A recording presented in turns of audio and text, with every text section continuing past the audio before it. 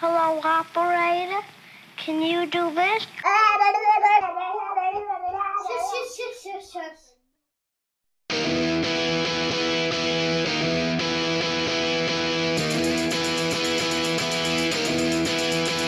He was slinging pawns at a B&B when he had an epiphany. And they complained about time too, about not playing D&D. It was free for all, and I heard him say, "Keep off my borderlands." But just sit back and let Spencer do his trick, cause you're incapable hands.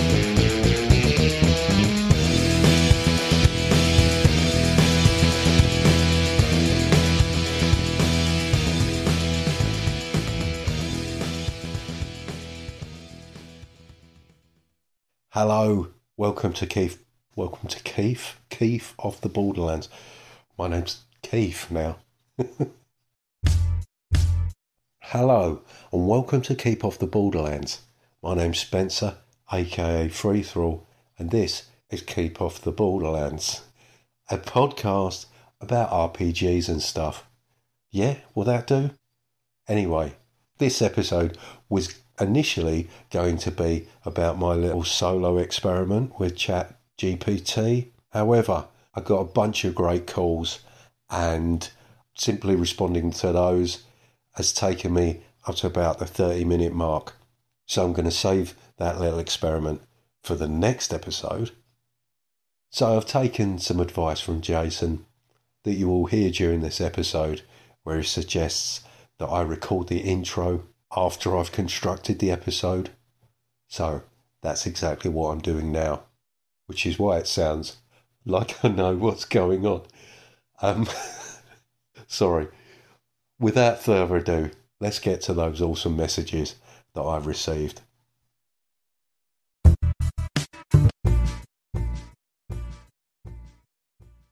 Hey Spencer, awesome to hear another episode from you. I wanted to let you know, because I know you're a huge fan of Into the Odd.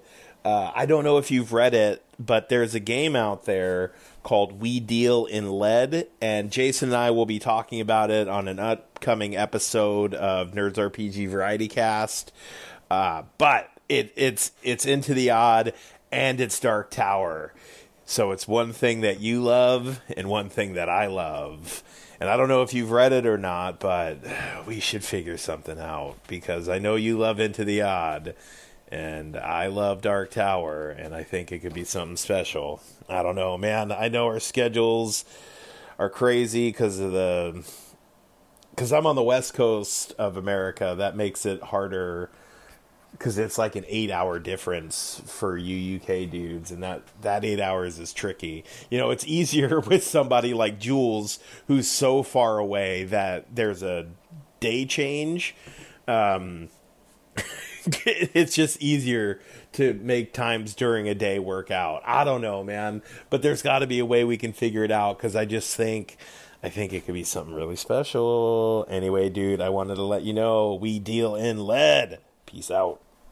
Hey Joe, that was Joe from Hindsightless there, and yes, it is a real shame that time difference is a real problem, and I'm hoping I've got some time coming up. There may be a few weekends where I'll be left in the house on my own. Maybe we could work something out then. Now, I haven't read it, but I do own it. I managed to pick up a copy in the there was support for trans rights in Florida bundle on itch, and it's part of that. I didn't realise I actually owned it, but I do. It's something I was considering picking up anyway, because it's by Odin's Beard, and I have the Walden Saga Rune Cairn hack of Cairn, which is another Into the Odd hack. It's kind of a Viking Age post-Ragnarok setting, which is a really nice little book. So, yeah, We Deal in Lead was definitely on my radar, and I managed to purchase it without even realising. However, I'm not as big a fan of the Western genre. You know, all that rugged individualism kind of gets stuck in my craw. But Joe's got a little more to say about the nature of the setting. He mentioned there that he was on Nerds RPG Variety Cast discussing that Stephen King's The Dark Tower with Jason, and that was a very, very interesting episode. I will put a link to that in the show notes. But here's Joe with a bit more to say. Okay, so I'm going to add a little bit more about We Deal in Lead, because they didn't really say much about it. If you aren't aware, the Dark Tower setting is a post-apocalyptic fantasy crazy mishmash of genres that deal with things like AI and human deprivation. And it's just an amazing, amazing, amazing setting. And We Deal in Lead, I feel, does a pretty good job of giving that feel of the setting with all the random tables and everything, their random encounter tables, all that does a really good job of giving the feel for this vast, sprawling, post-apocalyptic setting that is the Dark Tower. It's amazing, man. It's so, the Dark Tower rules. It gets a lot of flack for a bunch of different reasons. Don't listen to the haters. It's an amazing fantasy story. And We Deal in Lead is Into the Odd meets Dark Tower. And so again, it could be really, really nice. Bye. So it's interesting that you mention the involvement of AI there, Joe. That is interesting because, as you may know, if you listen to the previous episode, I was talking about a game I picked up called Mail Order Apocalypse, where AI have kind of taken over the world. Humanity have been sidelined, and while the AI are not out to finish us off, we have essentially become obsolete, which is an idea that I'm really interested in playing around with. As you know, or as you may not know, I used to be a projectionist, and about 12, 13 years ago now, I lost my job to essentially the modernisation of that whole industry. As a projectionist, I was skilled in working with technology, which at its core hadn't really changed for about 100 years. And then suddenly, as digital cinema had kind of improved, I was essentially replaced. And now it appears that AI is entering into more creative fields, and many creatives are understandably very concerned about that. But I digress. What's interesting about this setting is, well, I like the idea that it's much more of a mishmash of genres. It's not straight up Western, it's post-apocalyptic. As you say, it's got AI involved, there's magic involved, and that reminds me of, there's been a few other Western influence games that have popped up recently. There's Frontier Scum, which is a hack of Merkborg, and something called Inevitable from Soul Muppet. That's the publishers responsible for Best Left Buried and Orbital Blues. I believe Inevitable uses that system, but it describes itself as a post-apocalyptic Arthurian Western. And what I heard of Joe and Jason discussing We Deal in Lead on Nerds RPG Variety Cast, you've been kind of gunslingers who are members of an order. That sounded very Arthurian to me too. And it kind of struck with the thought that it sounds very much like old school D&D to me, because, that sort of fantasy post-apocalypse. And when I say, post-apocalypse, I'm not talking Mad Max, I'm talking Dying Earth. Also D&D being very much like the Old West, the way things are structured, but with medieval trappings. I've got the Keep on the Borderlands in my mind when I'm saying that kind of new world fantasy. And the Old West, that is American folklore, isn't it? At this point, I go off on a bit of a tangent about the European medieval experience and start getting into the sort of convoluted history of the British Isles, which is it's something that I'm very interested in, but it was too much of a digression to be included here. So I might go into it in another episode. But for now, I want to keep to the subject matter in hand. So yeah, Joe, thanks for that. I will certainly be giving We Deal in Lead a read, and hopefully at some point in the future we can get together and sort something out. And thank you very much for the call. Listeners of the last episode will know that I put out a request for feedback. You know, just want to encourage some interaction with listeners. And I know some folks are not up for that, which is fine. Being a listener is good enough in itself. I'm very thankful for folks simply taking the time to give the show a listen. But that request for feedback was answered, and I've got a fair few messages to go through. Let's see who's up next. Hey, Spencer, Jason here. Just listened to the latest episode. As far as the opening, I don't know. Of course, the other option is record your whole episode, all your segments, and then do the opening. You know, say, this is what I'm going to talk about. I know a couple of people do that. I just, you know, do it off the cuff, but I do guerrilla podcasting, so what can I say? As far as feedback goes, you have all the good options covered. You've got email, you've got SpeakPipe, you've got the way people can DM you, you've got other stuff. So I don't think you need any additional ways for people to contact you. I think that's covered.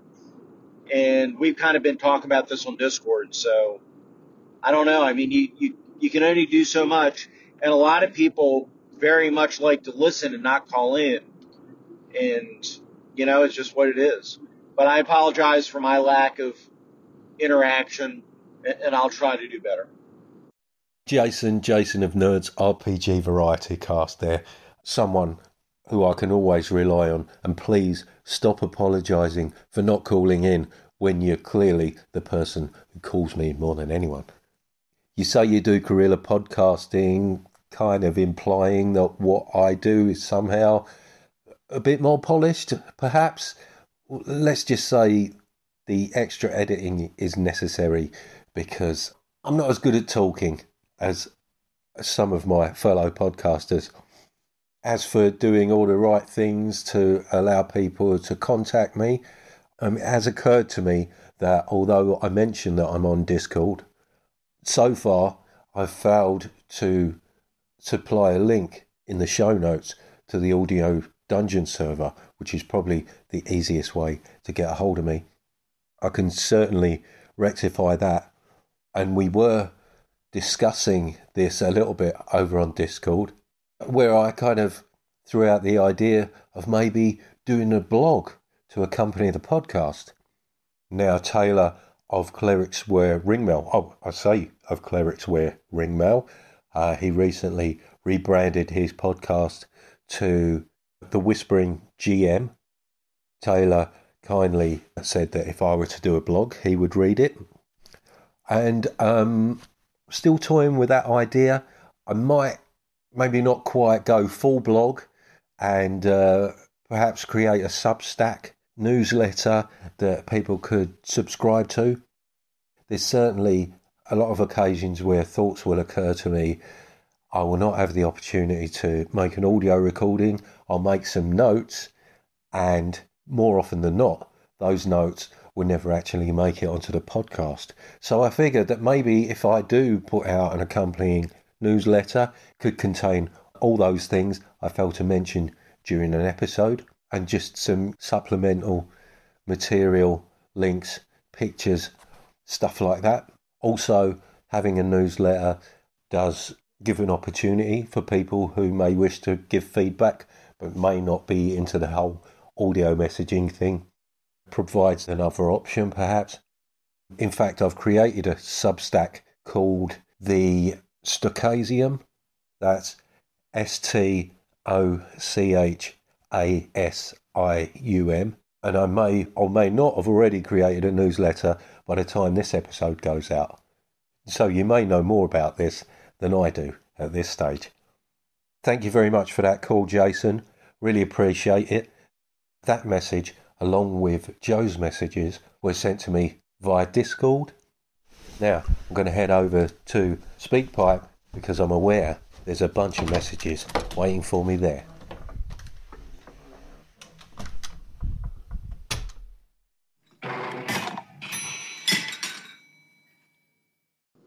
Hey, Spencer, I figured I'd try to reach out to you different ways to show you that they're very accessible.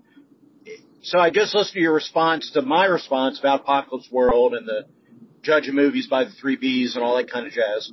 And I agree with you. I think the idea of players calling for roles does grow out of things like 3rd edition. But like you say, it probably existed before that because BRP heavily rewards that. And I've been in BRP sessions that do that. And Harn Master also does that. And I've been in Harn sessions where people have done things specifically so they could do that skill roll at the end. And it takes a tough GM to say, no, you only get experience for the calls I tell you to roll for. And we've had whole discussions about this on my show and other shows, on Andy Goodman's show, back when he talked instead of just did live plays. So I won't go into that now. And there we go. Jason of Nerds RPG Variety Cast coming at me from all angles, just demonstrating how easy it is to leave a message over SpeakPipe, something I believe he's in the habit of doing while he's driving. As I've said before, I don't condone, but it does go to show how easy it is to contact me. Thank you very much for that feedback regarding calling for roles. And yeah, I'm aware it's something that's been spoken about in the past and probably something that will continue to be discussed. But thanks very much again for your call, Jason. Let's see who's up next. Hey, Spencer, Jason again. So feel free not to play this call. I, for one, would encourage you not to start a separate Discord. I think there are too many separate Discords, and to some degree I blame Dave Aldrich a little bit. We're still both members of his Discord, actually, you know. I think you're still a member over there. But there's so many Discords have been started that get so infrequent use. And I'm on a bunch of Discords, and I'd love to be able to pare all them down. And yeah, if you started one, I would join it. Don't get me wrong. I would. And I would engage to some degree, but there are just so many different ones. It's hard to stay engaged on all of them. That was the beauty of the Audio Dungeon back in the heyday, is we were all in one place, you know, and I'd like to try to encourage a resurgence of that, all kind of community together, as opposed to spread to the four winds. So that's my feedback on that. I know it might not be popular, and it's okay if you don't want to play it. Jason again there. Now, I did check with Jason that it was okay to play this message. I know he feels that it's maybe contentious. I think it's quite an interesting topic. I myself am a member of an embarrassing amount of Discord channels, most of which I don't really engage with. There are basically 5 or 6 that I do regularly engage with. I think it's just the nature of the platform that you do end up having, not necessarily splinter groups, but I mean, there are a lot of channels on the Audio Dungeon Discord, and it's very easy to get lost and neglect channels, even if I was just a member of that. I mean, I'm using the word channels to refer to different groups as well as different threads or whatever you call it. It's all quite confusing. I'm not sure what the terminology is, actually. You know, there's groups and channels and feeds, and anyway, as you can see, I'm getting confused just talking about it. But there are a few other channels that I'm a member of. There's a couple of channels dedicated to the actual plays that I'm involved with. I recently joined the Grognard Files channel and the channel for the What Am I Rolling podcast. There's also the channel for the Good Friends of Jackson Elias podcast. And there's also channels dedicated to different games and games developers. So, yes, I think it's just the nature of the platform that leads to things being dotted all over the place. The benefit of that is that you can keep discussions on topic to a certain extent. But yeah, like you say, it also results in there being lots of places you can join. And it sounds like you're in a similar position to me. You're a member of lots of different Discords that you don't actually engage with. But I don't know, it is what it is. I don't really see a solution to that. But I do agree that it probably doesn't warrant me creating a channel for the podcast. I think I might see where this Substack idea goes. But thanks again for your message, Jason. Let's see who's up next. Hey, Spencer, Jason here. Just want to call in to give you a question since you're asking for things to talk about. If you don't use the 3 Bs to rate movies, and that sounds flabbergasting, but maybe it's because when I think of movies, I think of schlock and horror movies and Jolly and, Russ Myers. And so maybe I'm thinking of different kinds of movies than you are. But what scale do you use when you rate movies? I'm curious on that. And then if you dare, I'm going to talk about this in my 500th episode, but I think it's pretty well established that the greatest movie ever made is without a doubt William Girdler's The Manitou. But if you want to try to refute that, I would be happy to hear an argument against that. All doomed as that argument may be. Well, look at that. Who'd have guessed it? Jason of Nerds RPG Variety Cast there. And, well, first of all, thank you for introducing me to The Manitou. Quite an extraordinary film, and I'm not going to argue against that being your favourite film. That makes a lot of sense. I think it certainly plays a role in inspiring the great British comedy series Garth Marenghi's Dark Place. I certainly see plenty of parallels there. As for how I rate movies, it's a difficult one. I mean, I do have a letterbox channel where I try and rate everything I watch. And generally, if there's a film that I find no fault with, that I enjoy, I will give it a 4 out of 5 stars. That's like a solid movie that I would recommend. I reserve 5 stars for things that I consider masterpieces, and then 3.5 for stuff that I kind of enjoy, but I probably wouldn't be so ready to recommend to folks. But I'll put a link to my Letterboxd page in the description. I'm on there as the 39th Man, a name inspired by 2 early favourites of mine.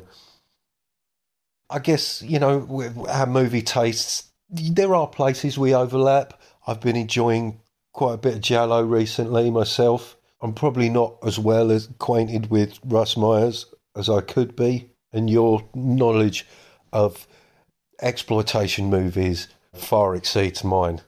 Anyway, Jason is also choosing a movie a month, I believe, and listeners are going to watch Clash of the Titans, the Harryhausen 80s classic. Folks are going to be calling in with their opinions regarding that film, so keep an ear out for that one. Thanks again, Jason. And talking of movies, I did get the opportunity to see the D&D movie, Honor Among Thieves, and I quite enjoyed it. It was a fun romp.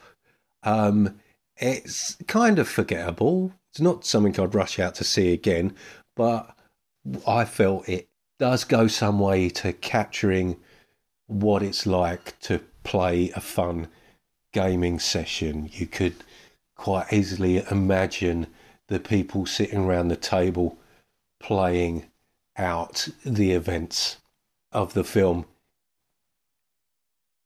Let's see who's up next. In defense of rotoscope, because you talked about the spine of night, I think to some degree, a little bit of that was an homage back to Ralph Baski's wonderful work, visionary filmmaker that he was, or is. He's still around.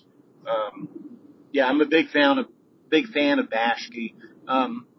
He was a very, very socially conscious filmmaker, and has always been socially conscious in what he's made, and I appreciate that. But, the idea of rotoscope, the idea of having real people act out the scenes and drawing over them, goes back to, I don't know how far that goes back. That's how Alice in Wonderland was done. When you think of the Alice in Wonderland by Disney, it was done that way. I can send you, there's a bunch of pictures online where you can see where the actress posed, and you can kind of see the work where they've done that. So, it's been done to great effect over the years, and it's the highest form of animation, in my personal opinion. Well, there's Jason of Nerds RPG Variety Cast again, and I particularly enjoy this call because, as I said in the last episode, I'm a bit of an animation snob, and that rotoscoping technique was used by Disney in their first feature, Snow White and the Seven Dwarfs. And it dates all the way back to Max Fleischer, the great animation innovator of old, who did Out of the Inkwell and bringing characters like Betty Boop, Popeye, and even Superman to life.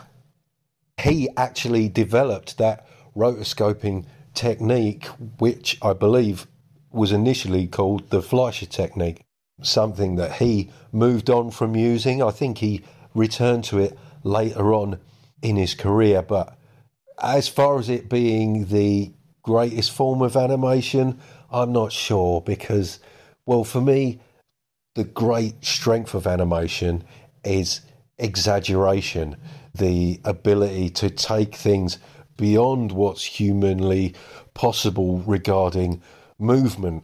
I mean, obviously using rotoscoping, you're somewhat restricted by what the body can actually do to a certain extent. And, the people who really master movement, people like Tex Avery and Chuck Jones. I mean, when I was a kid, I wasn't interested in Disney. It was all about Looney Tunes as far as I was concerned. I came to appreciate Disney a bit more as I grew older, but like I say, I was a bit of an animation snob. Thank you very much for that. Animation is a subject that's very close to my heart. It's always been a big influence in my life, and I love talking about it. And certainly I acknowledge that the use of that technique in The Spine of Night was obviously a callback to those Ralph Bakshi classics. And I believe I've got one more message to come. I don't think there are any prizes for guessing who this might be from. So, DCC. I love DCC. You won't have a good appreciation for the system until you play characters with levels and classes. The one problem with the funnels are great as an intro to a campaign. The problem with a funnel as your only exposure to DCC is you never get to play with the bits and bobs of the system. So I have a love and hate affair with funnels because they don't let you see all the cool things that DCC does. But you can't say you haven't played 3rd edition D&D now that you played DCC because it's built on the bones of 3rd edition. Ha ha ha ha ha. Okay, talk to you later. Thank you very much, Jason. Yeah, I've really been enjoying that DCC game we've been playing in. Andy finally succeeded in killing off a couple of characters in the last session, And yeah, I appreciate that it's not until we proceed beyond that level 0 that I'm going to be able to fully engage with all the weird and wonderful stuff that's there in Dungeon Crawl Classics. But despite that, I'm still having a lot of fun with it. And it's also given me an appreciation for the dying Earth, because I thought it was high time I got round to reading a bit of Jack Vance. And boy, am I glad I did. I'm halfway through The Dying Earth and I am just having so much fun with it. I mean, it's really great world building with very little in the way of exposition dumps.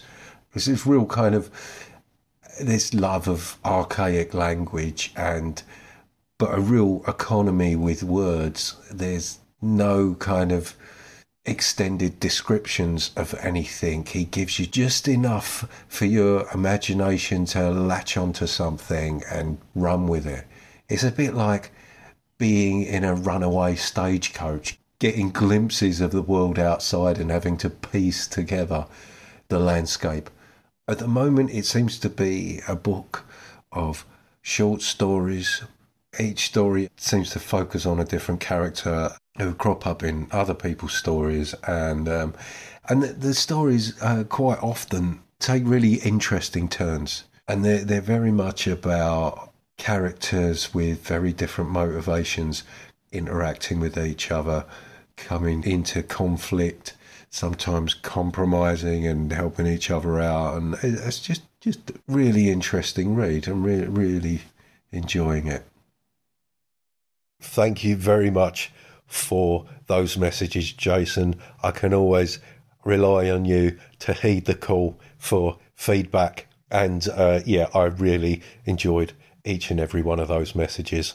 And thanks to you too, Joe, not forgetting your messages right at the top there. So yeah, what we got next?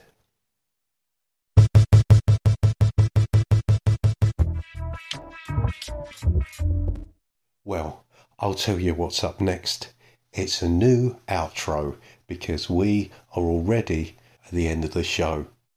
I want to say another big thank you for all those calls. It seems things are getting a little bit more difficult because now the Spotify for Podcasters method of leaving messages seems to be completely unworkable. So it's SpeakPipe, contact me through Discord, my email address, or, well, I'll tell you what, I'll put all that information in the new outro.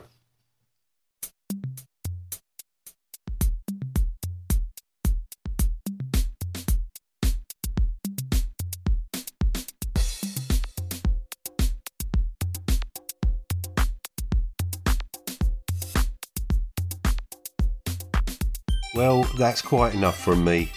Thank you very much for listening. I really appreciate all the messages I receive. If you'd like to contact the show, you can leave me an audio message via speakpipe.com/keepofftheborderlands, all one word. You can email me at spencer.freethrow@gmail.com. You can also find me on the Audio Dungeon Discord. There'll be a link for that in the show notes.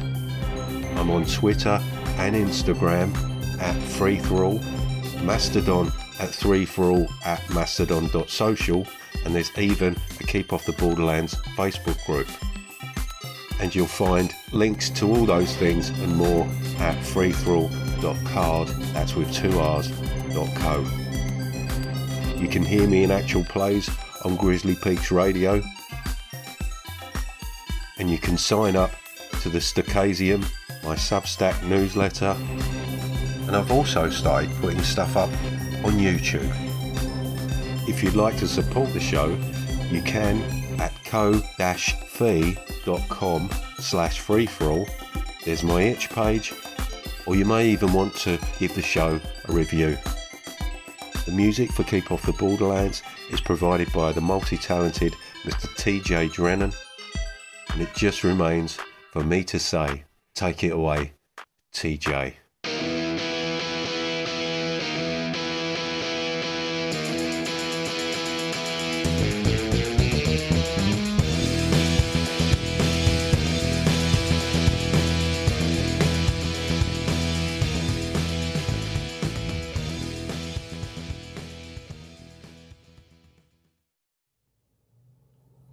Warning, if celebrating the sound of dice hitting the table and pondering the meaning of the many acronyms within your player's handbook doesn't cure that burning sensation, please see your doctor.